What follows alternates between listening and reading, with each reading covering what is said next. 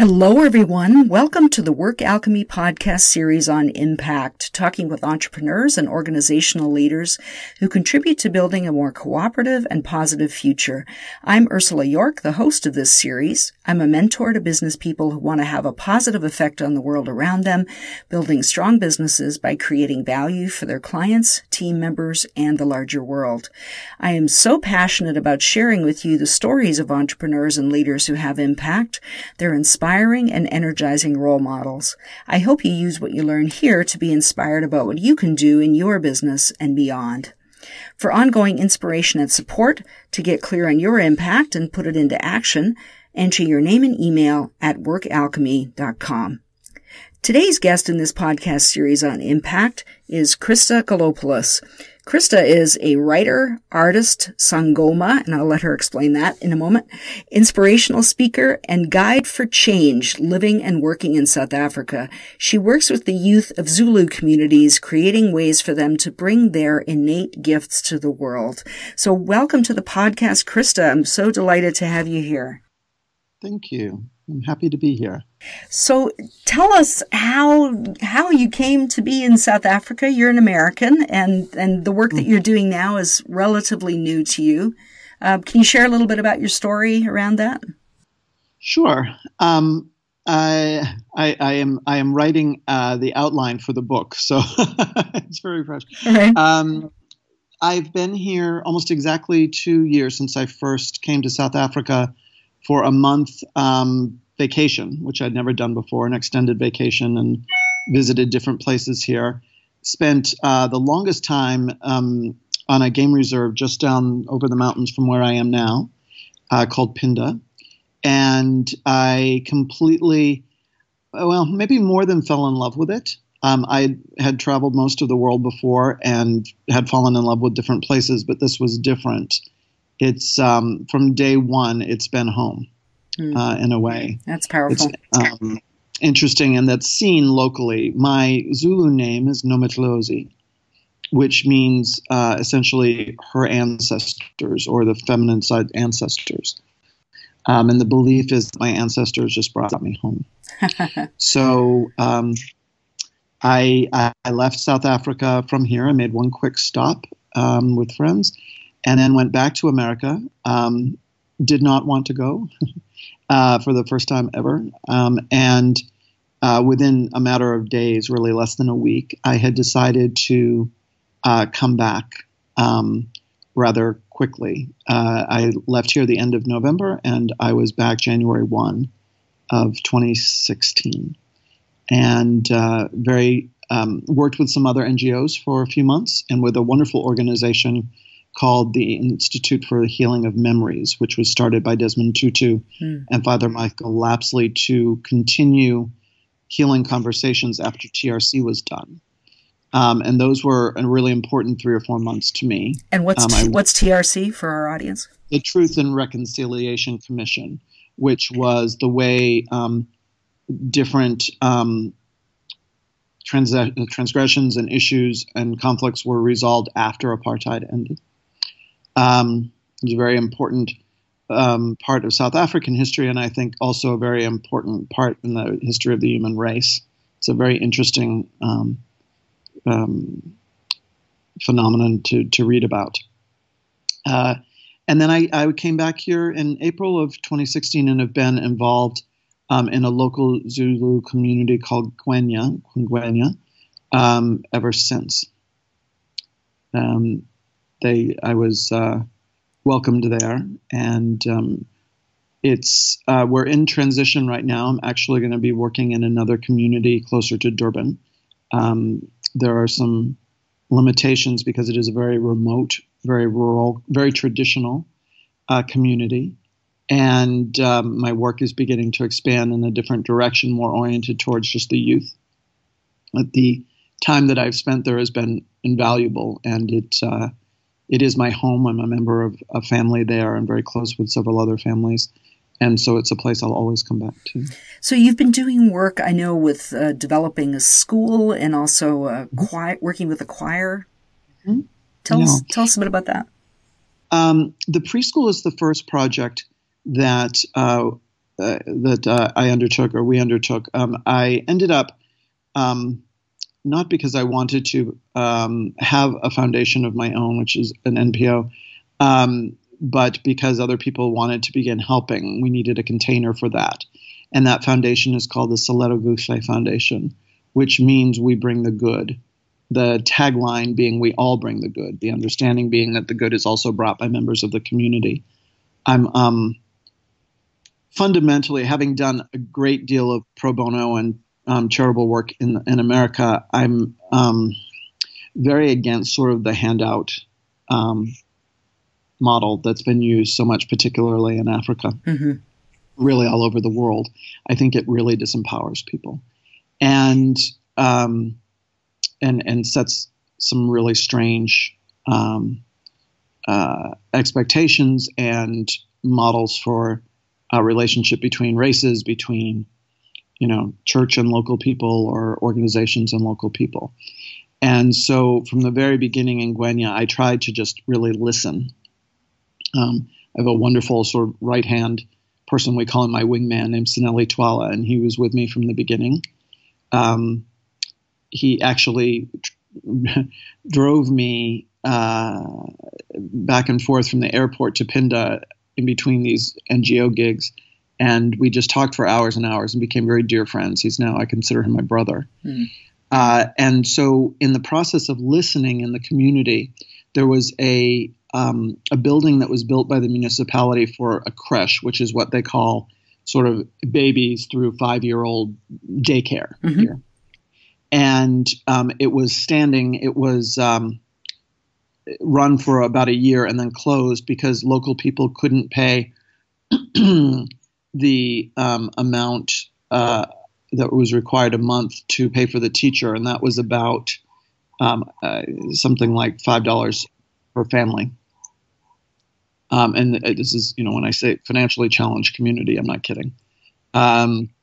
So we looked at this creche and wanted to start one project so that people could get to know me and see the way I worked, and that my desire to work with the community in a different way. This is a very visible spot up on a hill. And so quite quickly I was given the building to work with, and we added onto it. We added things like steps, Right. And it was pretty basic, and a kitchen so that we could feed the children, because it's not unusual for children here to have maybe one meal a day. And I felt like, when I look back in some of the mistakes I made, saying to the teachers, we'll have to make sure that that the children eat a good breakfast before they come to school, that the parents know that. And I was greeted with sort of just blank stares. That's not how things happen here. Yeah. We'll be serving breakfast and lunch. All right. Yeah, we will. So we do. And added toilets and things, and an outdoor kitchen. So we use the area sort of for community activities and things like that. Celebrations. We did Christmas there last year and things like that. Yeah. And it's basically education through play, which is very different than the normal educational model here. It is a preschool rather than a creche. We have just under 30, up to 33, 4, and 5-year-olds. And when I think about these children when they first came, and then think about, or even I'm looking back at my Instagram feed as basically prompts for writing this book. So it's interesting to revisit those days recently. And when I think about them now, it's astounding.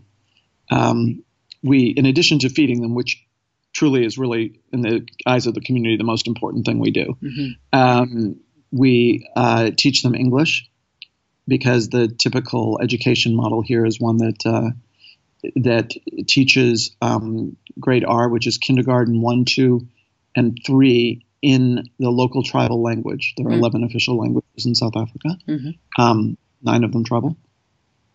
And then in the grade 4, they are immediately dumped in every subject into English at a 4th grade level. Which is for some reason, a huge transition. The test scores go down. Right. The test scores go down. So way down. So we're trying to give them that English fundamentally, which has been wonderful. We teach everything in Zulu and English. I'm very clear that it's not an English school or an American school. It's a Zulu school. We teach traditional dance and music, and are hoping to add crafts and that sort of thing soon.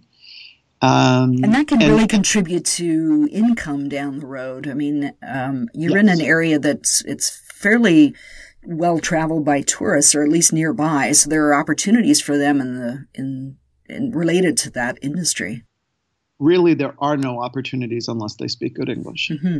And the tourism is the number one, provider of income here in this area. We're lucky enough. I live, on a private game reserve. We're lucky enough to live in just some of the most gorgeous territory, full of the most incredible creatures, and which is another thing we try to expose the kids to, because typically people who live in Zulu communities don't get to see any of these animals. Mm-hmm. There are plenty of adults who've never seen things that I've seen. Yeah. In a couple of years. And they can see them as nuisance animals too, because they interfere with crops, and see in the normal travels of wild animals, they just eat where the food is. So it's a real education for them. From my own experience in South Africa, that's what I understand.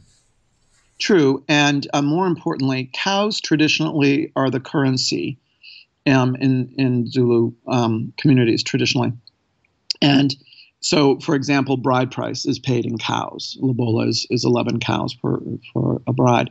And children are also paid lobola for in cows.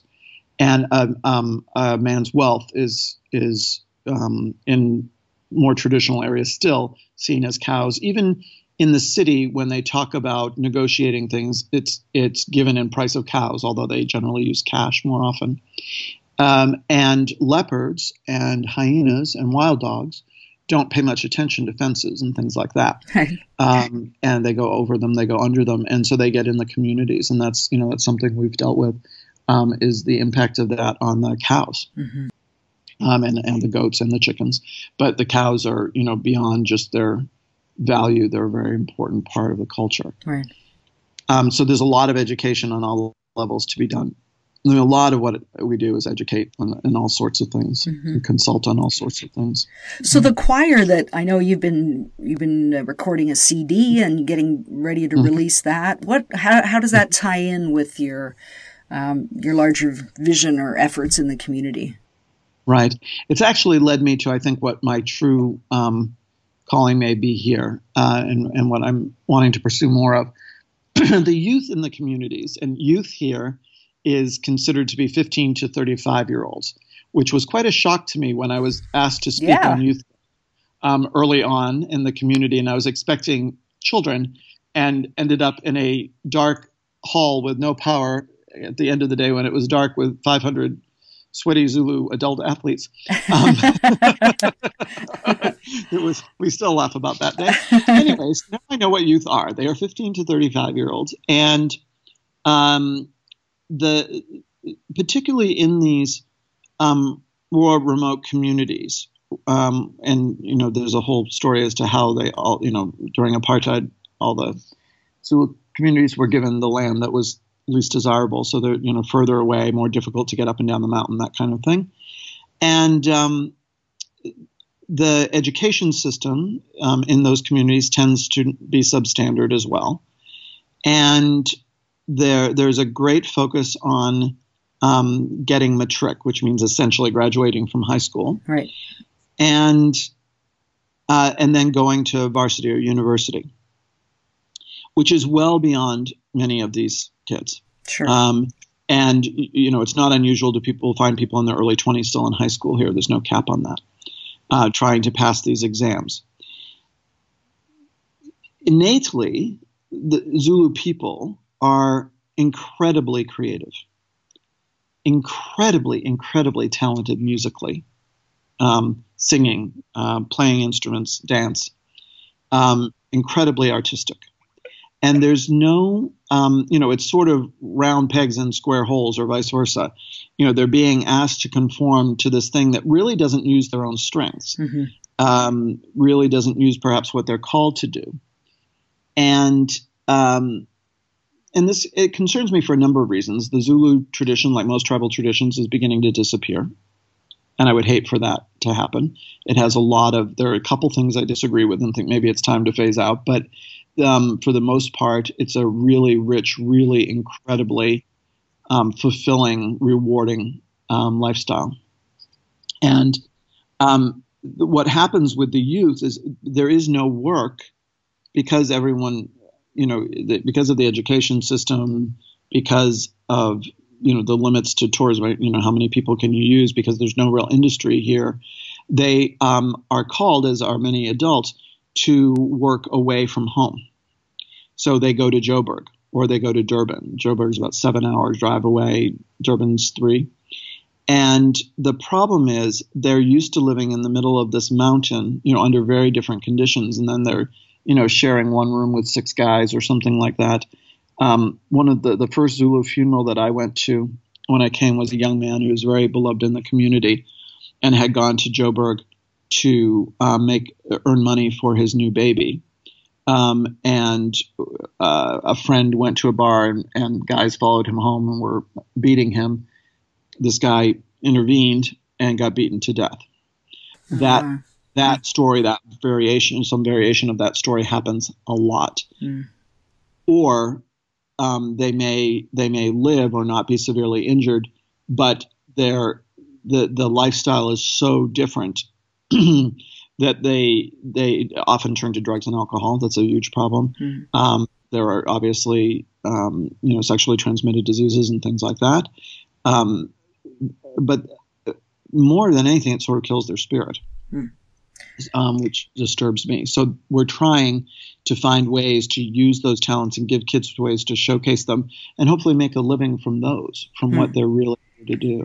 Well, and I know firsthand how, the musical talent there is just unbelievable. I attended a meeting at the Good Work Foundation, which I know you know as well, and they just spontaneously burst into this multi-part harmony singing, and it's extraordinary and they grow up with that. That's just a way of being, and to be able to harness that and help it work for them in terms of a source of income, that's a really powerful impact that you're bringing. Yeah. That's it is. Church is nearly all song. Praise songs are everywhere. I love it because music's something that I've wanted to be more a part of my life forever, and it is very much a part of life here, everywhere. I was lucky enough to meet a very well-known, well-loved Zulu gospel singer named Babo Ngobo about 8 or 9 months ago.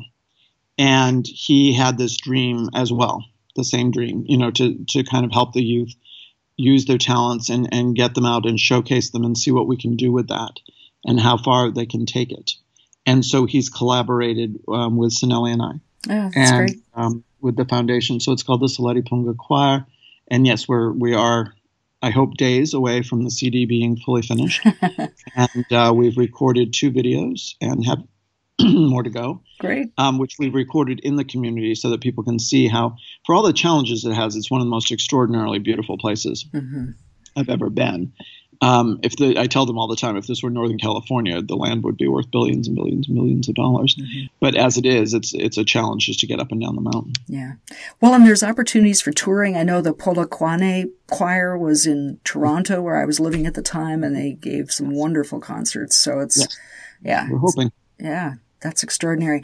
Well, how is this is a huge shift that you've made on a personal level, and you've brought so much of yourself into this work that you're doing now. How have your values informed that? And have they shifted since you've kind of had more insight into what life is like in the area that you're in? I always ask this because I believe impact is it's a way of really showing what people value, because what you hold as most important is what's going to result in action, whether it's conscious or unconscious. So, and I know this is something that you've given, a lot of conscious thought to. Could you speak a bit about that from your perspective? Yeah, I think,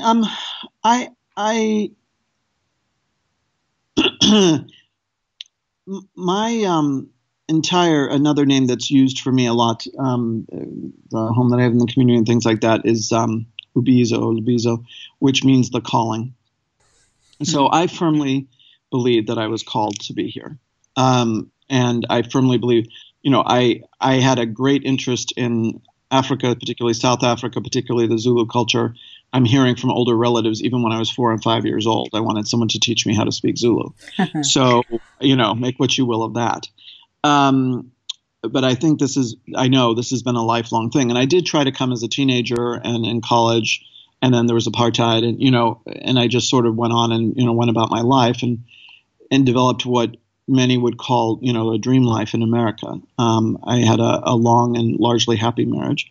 I have a daughter who's 24 now, and had a very full life. I did a lot of volunteer work. I did Sangoma is the Zulu word for healer. I did a lot of healing work, and a lot of that came from my own healing. I grew up under extremely difficult circumstances. There was a lot of abuse, a lot of psychological stuff, a lot of sadness, a lot of shame, and from a lineage of that. And it took me until my late 30s, when I had a complete and total breakdown and tried to commit suicide, I was mismedicated, but which I now look at as a gift because it really allowed me to kind of get my act together, and decide that I was going to stay, and decide in that staying that I was going to change things. That if the deal I cut with God, basically, in the intensive care psychiatric ward, is they weaned me off those drugs that were bad for me and onto the good ones that helped me, was that if I can be truly happy, because at 37 I never really had been, then I will help other people do that for the rest of my life. And I did, and I am, and I do. I helped the last 8, maybe 10 years that I was in America. I worked a lot with people who were healing from trauma, again, because of my own journey, and used a very multi-sensory, multidisciplinary approach to that, which is what worked for me and is not so much practiced. And what I realized is just how much damage shame and jealousy and those kinds of things do. Those are really potent negative forces in this world. And I think, they're at the root of many of our fundamental problems as societies. So what's been very interesting, because the last several months have been very difficult here, and it's causing me to refocus, and I'm happy, with the way things are headed and focusing more on this youth thing, is that I realize that people who have never been helped, what they say in the community about me is that they had no hope until I came. Wow. Yeah, just a little pressure there. Well, what a powerful statement to affirm the direction that you're heading, and even the energy that you're putting out in the way you show up every single day. I mean, that's what I do. Sometimes it's not the more dramatic kind of, ta-da, here's this big thing, but it's rather the accumulation of how you show up. I had an intern, I've had a few people come and help, and an intern from America who's in her late 20s, grad student, very well-meaning, very well, but very, very learned, very book-taught,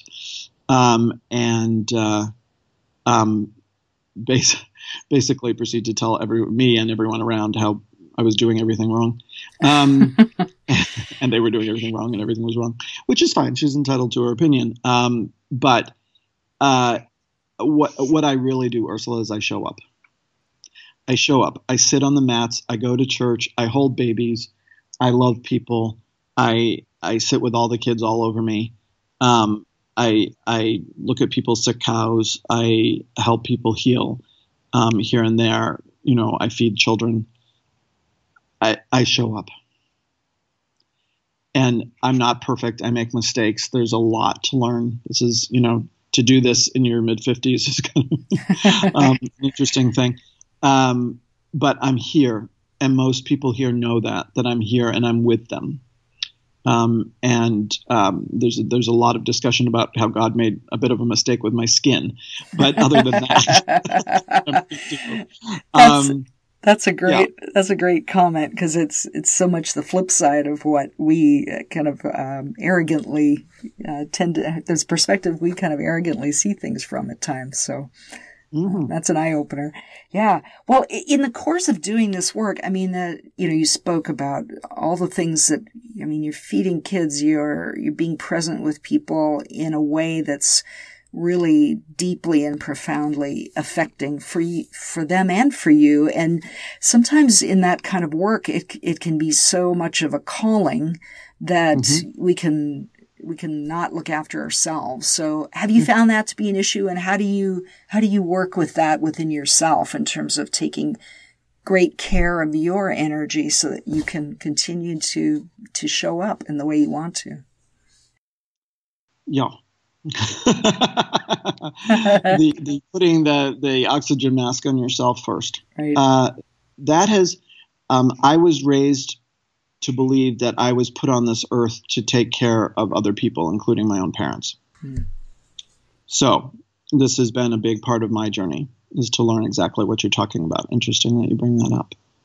And I had gotten better at that. I was very, very sick for much of my adult life. Lyme disease for 20 years, cancer a couple times, brain injury. I mean, really sick. Yeah. I walked around taking care of my child, doing what I did, with my neck broken in 2 places for 13 months. Wow. Yeah. This is what child abuse will do, is give you a hell of a pain threshold. So yeah, that's been a challenge, just a little bit of a challenge. Well, it's about push through, persevere, ignore your own intuition and your own feelings. Yeah. And that can be so draining and damaging. Well, and it's really quite backwards, what I'm here to do. I believe, and I used to teach meditation. I'm going back to doing some of that now. And I really believe in self-compassion. I really think that, the antidote for most ills that the world holds is self-compassion. And, that all that shame and jealousy can't really exist if you have compassion for yourself to the extent that it does. So I've worked hard to develop that, and I've had some incredible teachers over the years. And I have a small circle of people here who continually remind me, to be honest with you, who love me, who boss me around, and I'm not the easiest person to boss around, who will basically say, look, here's a Sunday, we have nothing to do, let's just rest all day. I had a few illnesses. There's something called tick bite fever here, which I've had 3 times. The first time you really want to die. The second time you think maybe you should die. And the third time you decide it's all right, maybe you'll live. Oh, wow. Then I'm told I won't have it again. So I'm happy about that. My body will shut me down from time if I don't take care of myself. So I've learned to listen to my body, and I've learned to listen to the signals before they get too bad. And I'm happy to say that I haven't been that sick in a long time. That's great. Yeah. And that's my body has always been my indicator. And what's interesting here is I've lost, I don't know, without trying, like well over 50 pounds. And inflammation that I had a lot of trouble with when my body is going. There's something about what I'm doing that is making my body very happy. And I think seeing my body happier and functioning better and not sick with chronic illness or, that kind of thing has really made me listen to it more than when it was complaining all the time. Right. Right. It's like, okay, this is what equilibrium feels like.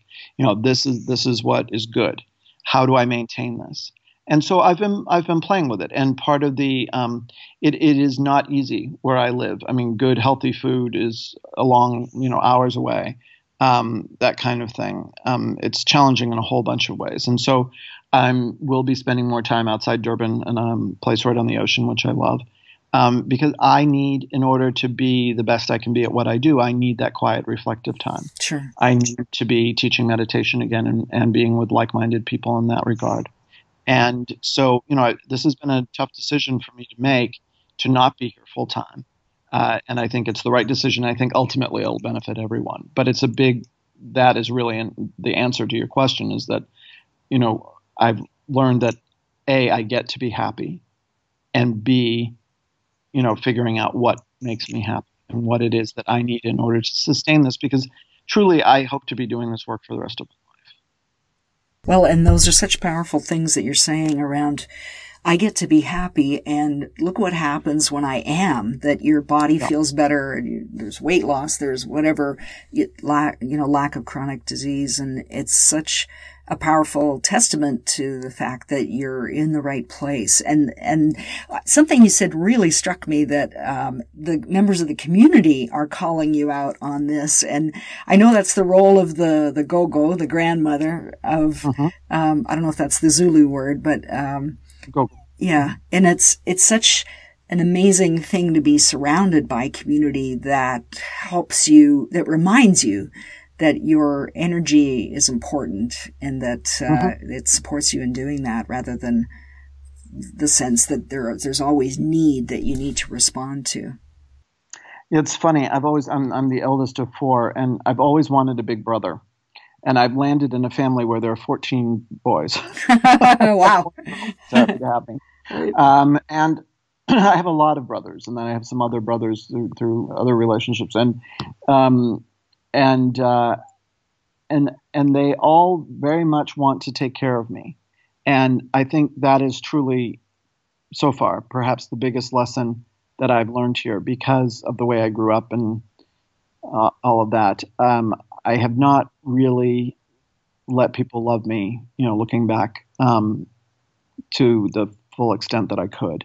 And here, I'm very much accepted for who I am. And I'm very, very, very well protected, very well taken care of. There are gogos in my life as well who do that, and mamas and sissies and booty, and it's an incredible gift being here. What do you think has opened within you that has allowed you to receive all of that? From day one, I have been truly myself here. I've let people see me, the good, the bad, the ugly. Some people don't like it, and I trigger people, and particularly with the white community in this rural area, because I spend all my time and my money and my love and my effort in the Zulu community, that vastly offends people, some of them, and has made it difficult for me to be part of that community, which is fine, but a little bit sad. In the city, it's quite different.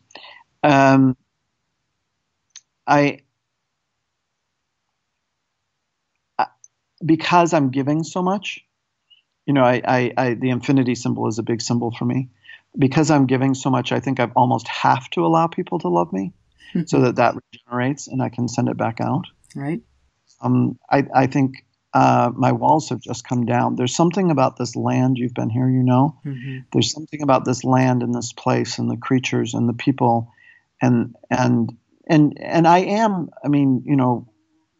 Past life, whatever you want to call it, I am quite Zulu, and I always have been. My spiritual practice is everything, and so I think part of it may be just the sense that I'm home, and I can be who I really am. Mm-hmm.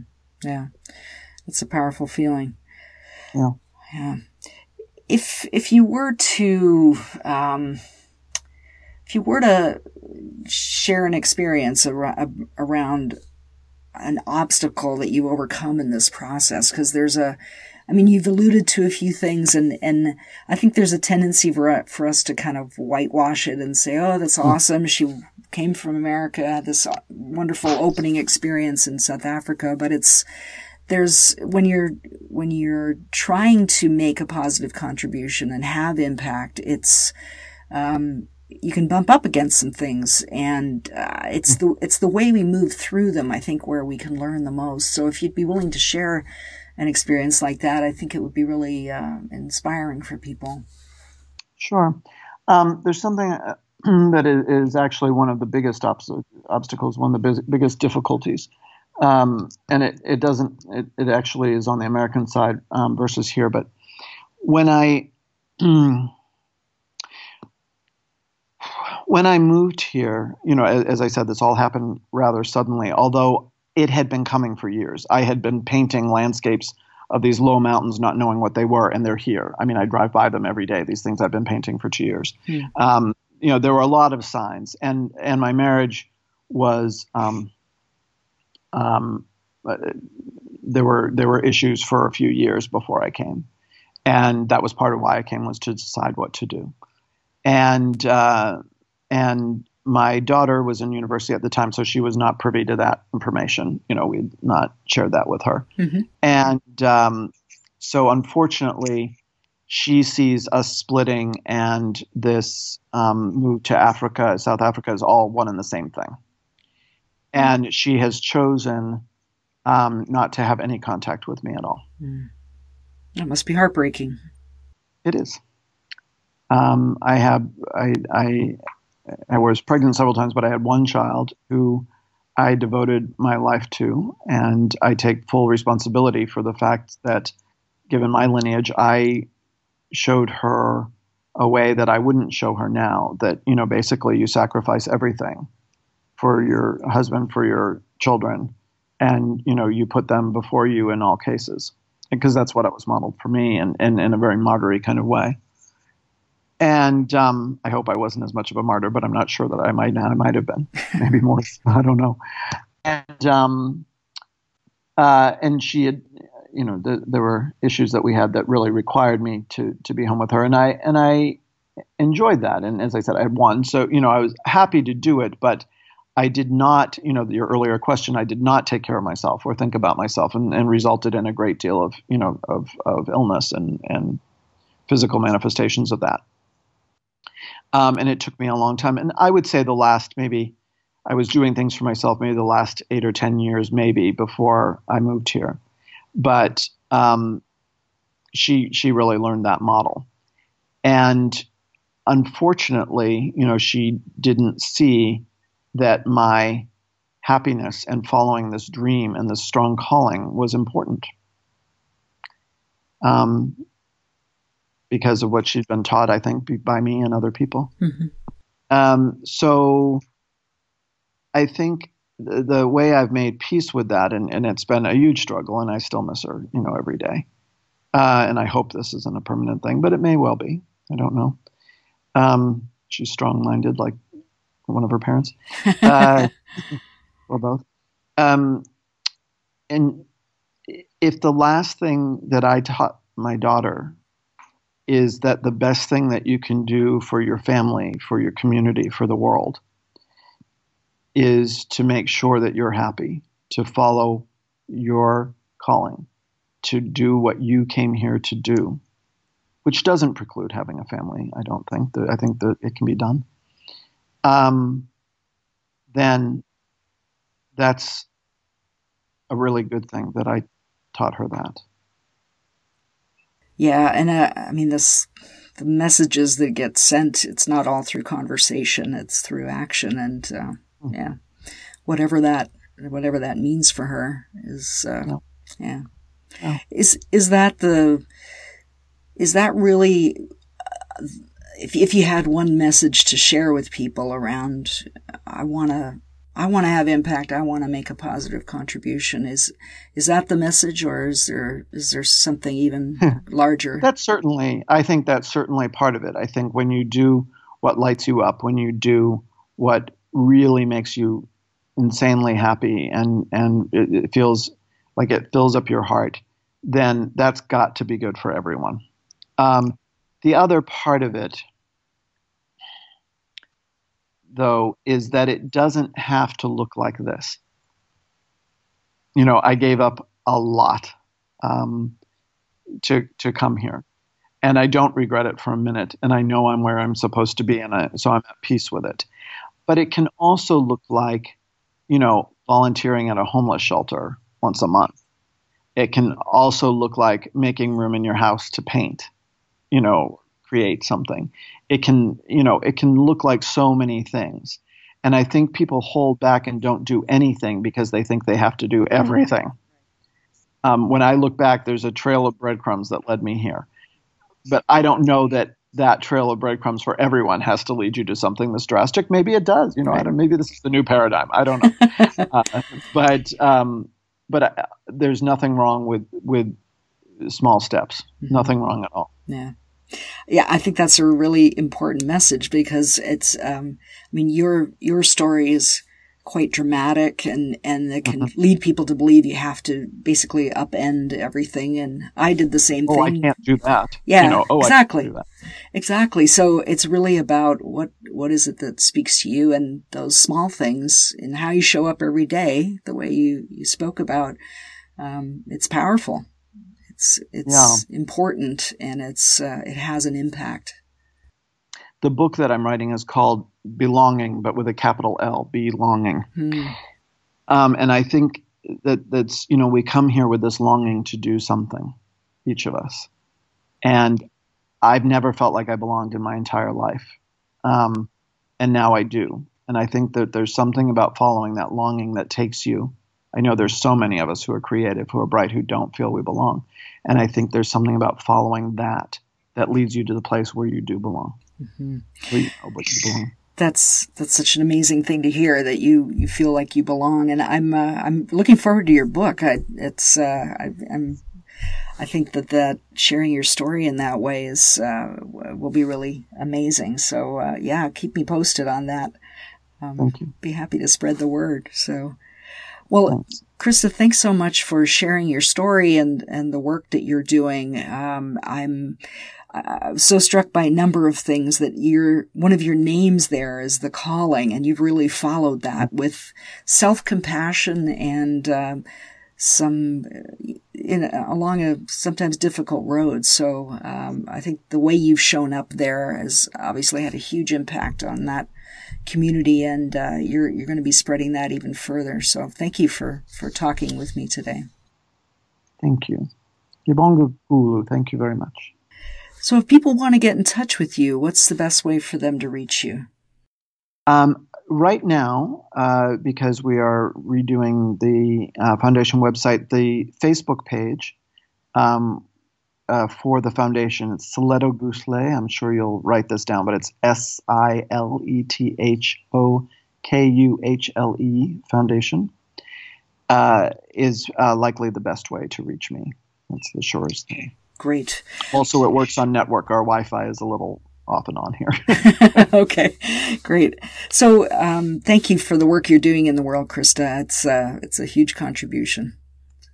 Thanks very much. Thanks for having me. I've enjoyed it. My pleasure. So join us for more podcasts on impact. Subscribe to the Work Alchemy podcast channel on iTunes or Stitcher Radio so you'll be notified as soon as new podcasts are available. Thank you to everyone listening for being here. Until next time, keep that positive flow of energy going in your business so you can have your own impact. Join the community of entrepreneurs like you by entering your name and email at workalchemy.com.